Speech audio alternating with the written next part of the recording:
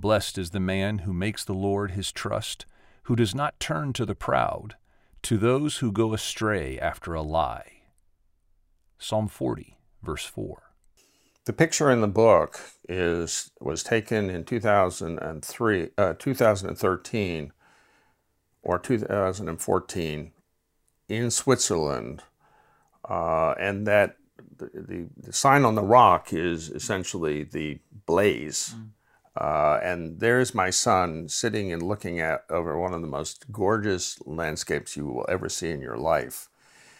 And I have no idea what he's contemplating, but it gives the image of contemplation and what the situation. And one of the things that has been the hardest for me to learn, since I was so caught up in the secular view of life, is this idea of trusting in the Lord rather than trusting in a boss, in a friend, in a wife, or your children, or whatever. It's trusting in the Lord that is at the heart of your Christian walk. And so I wrote, if we put our trust in a person, what are the chances of disappointment or betrayal? They're incredibly high. The reason they're high, the reason we should know that they're high is every disciple either, betrayed or fled at the crucial hour when Christ was being taken prisoner in Gethsemane. The biblical truth is that all of us sin and fall short of the glory of God. Even Jesus' disciple abandoned him, even though they love him.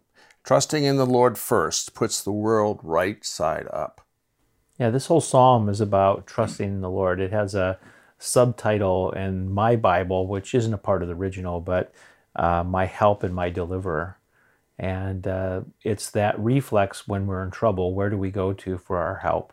Where do we go to for deliverance? And the psalmist keeps pointing us back to God.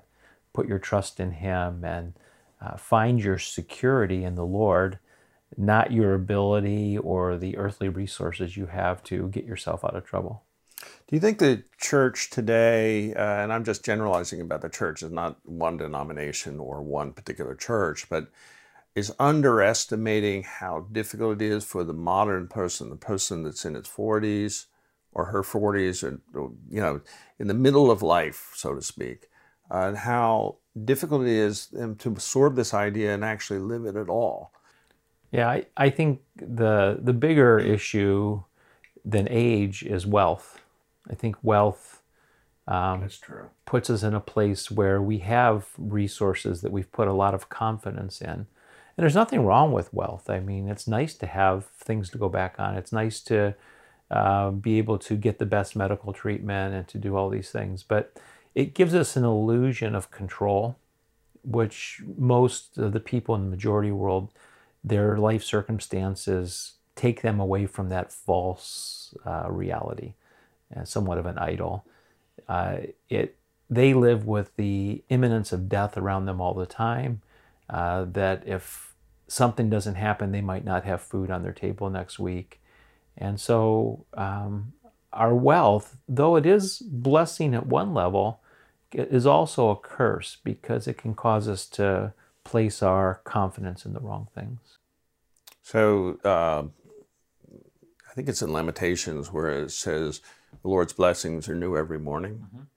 His mercies are new every Our morning. mercies are new every morning. And, it's a well-known line, but I think that as we're talking, I think, and I read this somewhere else, is that C.S. Lewis said you have to start over. If you're a Christian, you have to start over kind of from the base levels every day. Yeah, it's a new day.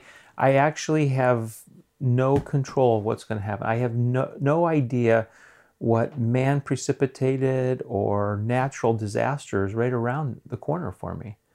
And I can put confidence in a lot of places, but it's all really like dust and will blow away in any moment. We got a glimpse of that in 2008 when our wealth got cut in half. We saw it was paper nonsense. It really wasn't wealth. It was a confidence in the wrong thing. And other people in other places have this happen all the time to them because they have famines.